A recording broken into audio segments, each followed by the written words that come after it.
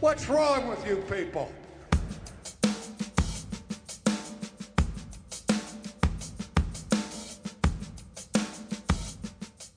All right, well, welcome to Not Another Baptist podcast. We're thankful for our partners, the Southwestern Baptist Theological Seminary, and encourage you to check out swibits.edu/MDiv if you want to be as smart as Matt Hensley.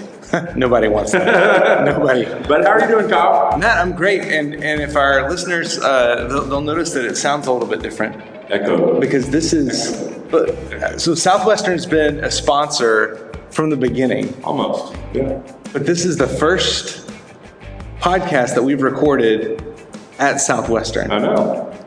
We brought the podcast home to the dome. There you go. That's right. Good job. That's a better plug than I gave. But and I want to say I'm kind of jealous because I found your brick yesterday.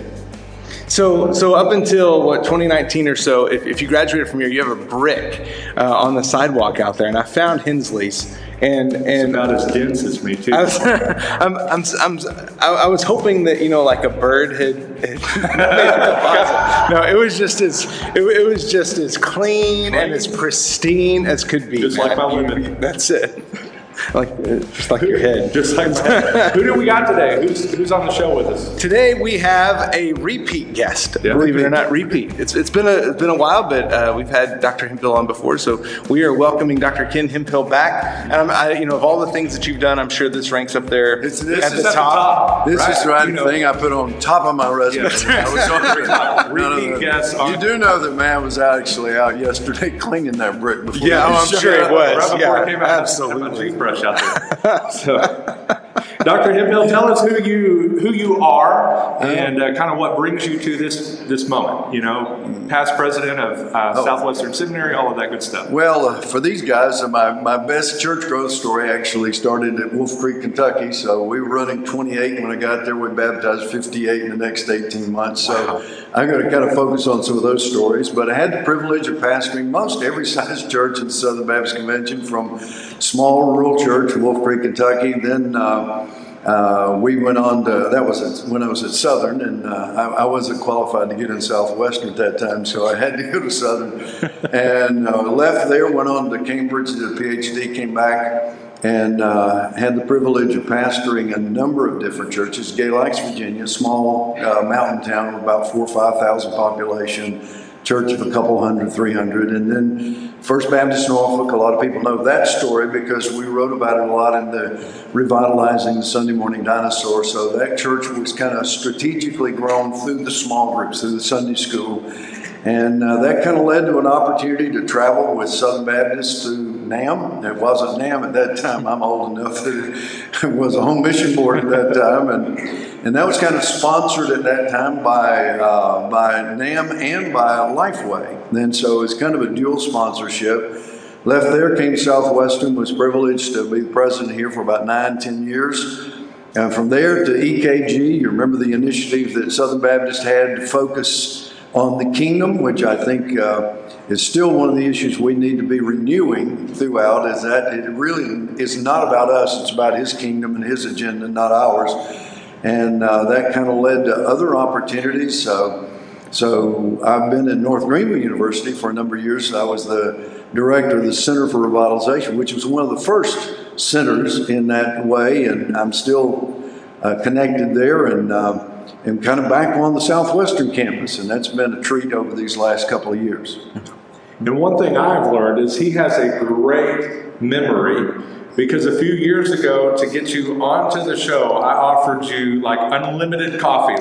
Anytime we met one another again, I would get him a cup of coffee. And the moment I walked through the door today, where's my cappuccino? So I do want to apologize that at least until this moment, I have not fulfilled that obligation, but the day is still young. Yes. So it's been 4 years, and you haven't bought the man a cup of coffee? I bought several cups of coffee over the years. But we are here at the Southwestern Seminary Church Revitalization Conference, Who's Your One initiative, which is a mouthful to really say we're going to be talking about evangelism for the next couple of hours here at Swibbits, and we're going to do that for this podcast too. And as we think about evangelism, there's times that you go and you knock on the door, or you're at Starbucks and you begin a gospel conversation with somebody. There's fear, there's trepidation, there's nerves, there's all of that. You may trip over your words, all of that good stuff. But I want to start with the good stuff. Just tell us a time where maybe you're knocking on the door or sharing or revival, whatever it might be, just what you would describe as a God moment that you could celebrate. Well, there are numbers of them. We did a lot of the kind of door-to-door work in Wolf Creek, and so there my visitation strategy was a little different than it was in First Norfolk, you might imagine, because I discovered early on that if I wasn't in blue jeans and boots, I wasn't going to make a visit, and I wasn't going to visit in the house. It was usually on the back of a tractor, or my wife still has a wonderful memory that on her birthday, she spent most of the day stripping tobacco, because we're in a church where they had the bodega plots and things of that nature. And so literally just kind of got into the community. And from that just story we heard earlier, that's so powerful about the normative church. And the reality is, I remember John Morgan, and some of you know John was down in Houston, and I went down to see his church when I was doing church growth for NAM, just to kind of see that story. And the sanctuary down there at that time was pretty small for a mega church. And John said, we have a problem. We measure salt by what's in the shaker on Sunday morning. Said, in our church, we measure it by the flavor it gets to the plate. And so getting out of the building into the community. So we had numerous visits. One of my favorite stories, we had a young man that kind of came to the church one morning. And if your church runs 28, you don't have to have visitors cards, because you can kind of tell who is a visitor. They don't have to give you a list of that. This young man had an incredible, engaging smile when he walked out, and when he took my hand, he nearly crushed it. I mean, it was just one of those moments. And I said to him, just spur of the moment, I said, my wife and I are down here on weekends. Can I come by and see you? And he kind of looked at me like, you're kidding, aren't you? And I said, well, no, I'd love to. And he said, well, we'd love that. And so I noticed that one of my deacons was sitting outside the door kind of waiting, which was unusual, because he was usually the first one gone to go see the football game and on Sunday afternoon. And he came up and he said, Pastor, you know who that was? And I said, I don't have any clue who it was. And he said, well, that's Mr. Curl. And that was one of the homes up on the hill that I knew was a wealthy family, because they had more wrecked cars pushed off in the ditch behind their house than anybody else did. And this was the family that had the gambling and all on the Saturday night. They had more cars in their yard than we did on Sunday morning. And so we kind of went to that house, and being courageous pastor, because I was warned, this guy had been in and out of more jails in the county than anybody on the planet. And the last time pastor tried to go to his house, he tried to threaten to shoot him. And I said, well, I'm not afraid. So I spent all week praying, and let my wife go to the door first. I'm a gentleman. Figured, that's why you could invite the youth pastor to go. Like, send the youth pastor. That's other duties as assigned by the pastor. Youth pastors are, replaceable. Expendable. Right behind you, brother. I got your back. So at any rate, to make the long story very short, we went into that living room together, and it smelled like sin. It was one of those places. I've been trained through EE and faith and all that, and you're supposed to find something in the room to identify with, and there wasn't anything to identify with. Even his kids were ugly, and you don't want to start by saying, man, you got ugly kids. How did that happen? So I'm sitting there just kind of wondering, how do you even get into the gospel with this guy? And he looked at me and he says, Pastor, do you think a man like me could ever get saved? Mm-hmm. And I was so taken. I'm like, I'm not to that point in the outline yet. I don't know how to respond to this. And he said, you know my story. And I said, yeah, I've heard all about it. And I couldn't even think of scripture. And I started with the song, though your sins like scarlet, they'll be white as snow. And that guy hit his knee. He hit the floor on his knees as quick as he could, and just started begging out for God to save him. And it literally was the point of revitalization of our church. That when he got saved, it was funny. I knew very little bit about evangelism and less about discipleship. And he said, "What do I do now?" I said, you got to go get a Bible. Got to get a Bible, and you need to start tithing. I mean, go for the whole load, right? I didn't know any better. So he goes and buys a pulpit Bible. I mean, one of the ones that you can write all your relatives in, I guess he said, the bigger the Bible, the better the believer, kind of thing. And next Sunday, he comes with his wife and those 4 kids and comes all the way down the front row. Didn't know any better. And I mean, when his life was radically transformed, what God did in the life of that church it was amazing. That was a God moment. When I was in Norfolk, we were doing a similar kind of visitation, and we went out with our EE team that night, and nobody was home. It's just one of those nights, we had appointments, they didn't show. And boy, I started back to the church, and God convicted me that there was literally a house that was in the shadow of the steeple of our church, and I had approached that family to buy their land. Because we were out of space, we were running several thousand, we only had about 8 or 9 acres, and I'd gone over there to buy their land, but I'd never talked to them about Jesus. So I told my team, I said, I've got to stop, we've got to make. And I went to the door. They looked at me and kind of said, we're not selling. And I said, I didn't come for that. I said, I need to apologize. I said, I came over trying to buy your property, expand the church, and forgot to tell you about Jesus. They opened the doors and come in, preacher. They've been sitting in the shadow of that church for all the years that church been there. And nobody, including me, had walked across the street telling them about Jesus. So we never know. And people say, does that still work? If you work at it. Yeah. I mean, there's no kind of mystery juice to this stuff. Evangelism is hard work. It's hard work, and people are much more receptive than we are responsible for going. Didn't Jesus say that in Matthew 9 and 10? Fields are ripe for the harvest. The problem is not the harvest. The problem is in the workers. Yeah. Well, you mentioned briefly just some icebreakers. And so, some folks like Matt Queen can walk outside and, meet somebody and say, man, it's hot today, isn't it? Yeah, what else is hot? Hell, let me tell you about Jesus, right? I mean, that's just, Matt just has that ability. Yeah. For most people, that's not how that's going to go, right? So do you have quickly 3 kind of top icebreakers that you've seen work really well? Well, and one of our sessions, I'm going to talk a little bit more about a book Paul and I wrote together called Splash, Show People Love and Share Him. And in the back of that, and also a little book I wrote on Jesus Is, we talk about 2 or 3 things. Most people today are not very comfortable talking about death. And most of the older evangelism strategies kind of started with a death question, and I found that doesn't work well on airplanes today. They'll put you out, if you were to die today, and they're going, what do you know about this plane? I don't know. So one that Paul and I have used, in fact, my wife is very much involved in our area now with resettlement of some of the Afghan refugees. And so we were sitting at lunch with a young man the other day that's Muslim in background. And so one of the questions we ask is, in your opinion, who is Jesus? So if you get to Jesus as quick as you can, you're in pretty good territory. And what I say to people is, don't immediately respond if they get the answer wrong. We kind of know what the right answer is, but they'll oftentimes talk about, well, in his case, he talked about a prophet. He is a prophet in Islam, or at least in their understanding. And so he goes through that story. And so the next question oftentimes we'll use after that, and just let them share. And sometimes I'll say, well, I'm glad you're thinking about it. And then I'll say, can I ask you another question? Just follow up. And that is, well, who is Jesus to you?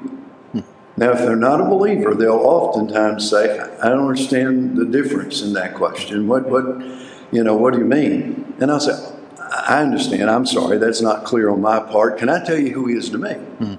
So what I do is train lay people to tell their story in about a minute and a half about having a personal relationship with the Holy God, and then come back to ask the questions, anything like that ever happened to you? Would you like to know how you could? So that's one of the strategies. In the Splash, we talk about kind of using current events, what's going on. So we wrote a little strategy called Life, Love, Isolation, Forgiveness, Eternal Life. In fact, I wrote that while I was at Southwestern Seminary, and Frank Harbor and I did it. Many of you know Frank. And by the way, Adam Greenway was Frank's grader at that time and actually did all the work on that track, if you want to know who actually had to do the work. And so Adam's actually thinking about reproducing that, but it's basically an approach that starts with what people are most interested in, which is life, particularly their life. So you can use any life question. So even with current events, how do you think this issue with Ukraine, et cetera, is going to change life in America? How does inflation affecting your life? So you go into the question of life, and what is it that you brings? How do you deal with anxiety in life? And then you can kind of bring it around to your life story. One of the things you shared earlier was how people out there, so to speak, are generally going to be much more receptive than we are willing to go. That's true. Right, as you shared. Just talk to us. I know we're preachers, so we're knocking on doors every single day of the week. But what are some tips that you would say that would find us or help us be a little more intentional, just day by day, looking for those opportunities to share the gospel? Well, my wife has a little outline she's used over the years related to missional praying, and the end of Colossians and Ephesians, two letters that I think were written in kind of at the same moment, so they almost define each other. When Paul requests prayer at the end of those letters, there's kind of a little acrostic that comes out of the Colossian and Ephesian. That's access, boldness, and clarity. And so what I try to pray and teach people to pray that we have contact with is, Paul said, pray that I'll have access. And so the first issue is access. Where do I meet this guy? Where is it? And being aware of that, and it's almost like the prayer of Jesus, thy kingdom come.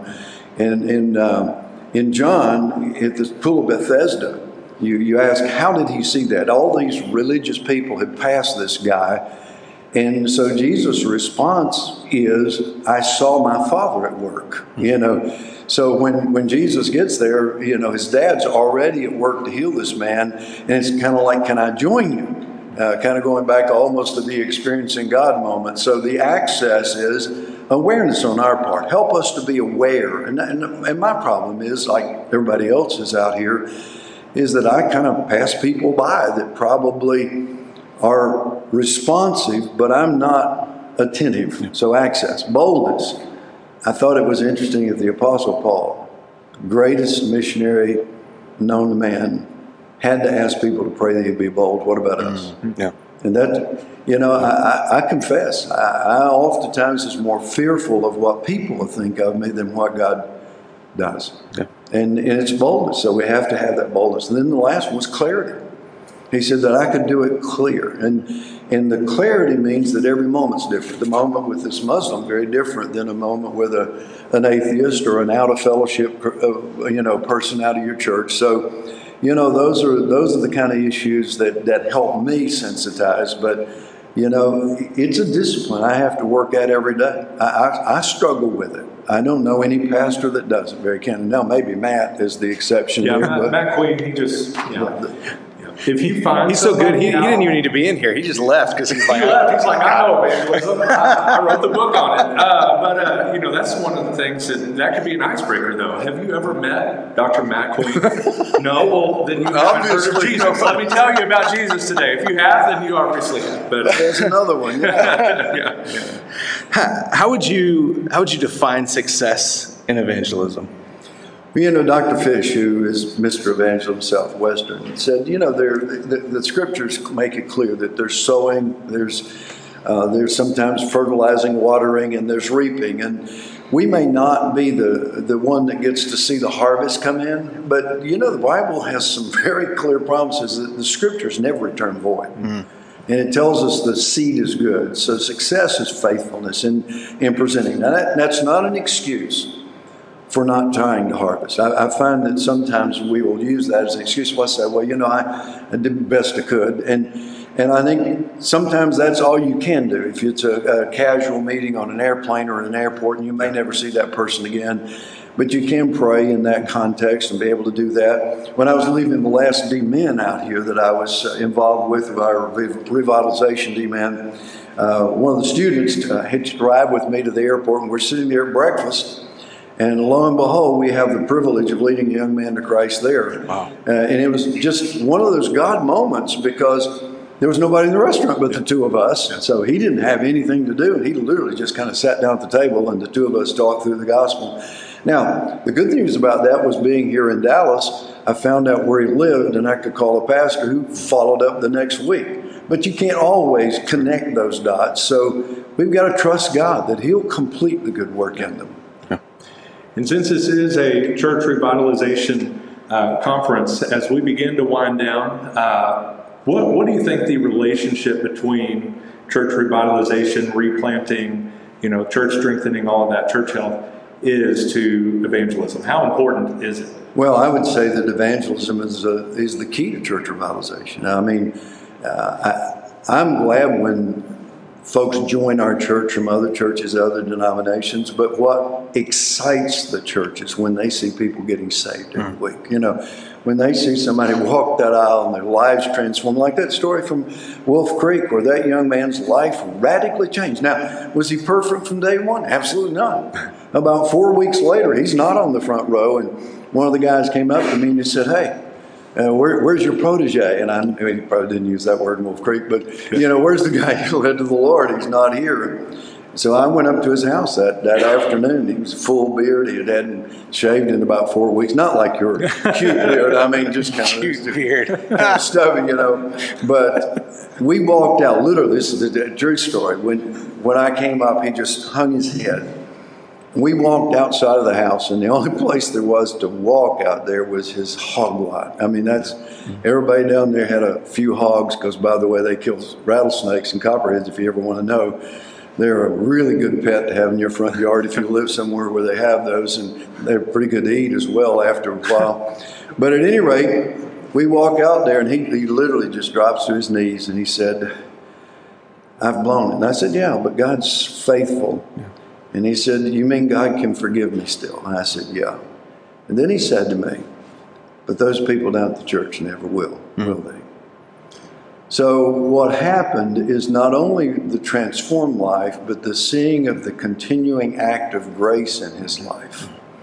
He wasn't finished. So I think it's at the heart of it. I don't think revitalization occurs without evangelism, because the Great Commission is at the heart of what we do. And I just think, a lot of people want to try to change the music style, and it may need changing. I'm not averse to that. They may want to go from Sunday school to cells, and I tell people that's no argument in my case, because I tell them, Southern Baptist, if we don't have a good theological argument, we'll get in a methodological argument. And cell groups or Sunday school classes at an odd hour outside of your building. Sunday school is a cell group in your building at a traditional hour. So don't argue about this anymore. The reality is, the heart of this thing is getting the church, changing the culture of the church to where evangelism is priority. Yeah. Awesome. And Dr. Hemphill, my final question is, we asked you earlier about that big God moment, right? And I thought that was when you started that story about, like, where am I going to find the common ground with this guy? I thought that was going to be the awkward one. So tell us, like, the most embarrassing, the most awkward, whatever evangelism time that you've been out sharing the gospel that you would like to, at least that you would like to broadcast for the entire world. Oh, yeah, thank you. Well, I think, truthfully, the embarrassing moment for me was that story that I had to confess not only to this couple across the street, but to these laymen in my church. I've been the pastor of this church for several years and haven't walked across the street to tell somebody about Jesus. Evangelism in your church will never rise higher than it does in the pastor's life. It just won't. And so if they don't see your heart for lost people, they're not going to develop. It's got to start in the heart. I tell people, revitalization has 3 steps in the life of the church. Your heart before your head, then your head's got to catch up with your heart. Then you can change the hand. And a lot of revitalization strategies start with the hand. That is, we got to change our methods. Well, we may need to change our methods, but if you don't change the heart, there's no desire to change the method. If you don't change the head, that is how we think about what we're doing, you're not going to change the method. So you got to start back at the heart. So that was probably the most embarrassing moment, was the fact that I had to humbly before my own lay people, acknowledge and before this couple. I've ignored you, and you're in the shadow of our steeple. That's good. That was a Pastor Grimshaw song. Oh, Oh, thank you. we're gonna get copyrighted. You can't do that. That part's going to be beautiful. Thank you, Dr. And Bill, Kyle, any final words, or do you want to send us Oh out? man, I thank you for joining us again, Dr. Hempel. It's great pleasure. to have you with us again. Thank you all for sticking around here in the room to be a part of this. And as always, thanks to y'all that listen. And until next time, may your coffee be as black as night. And as bold. And as bold as the gospel you And then declare. that reminds me, I have to go and get a cappuccino. Yes, you do. That's right. That's right. Y'all take care. God bless.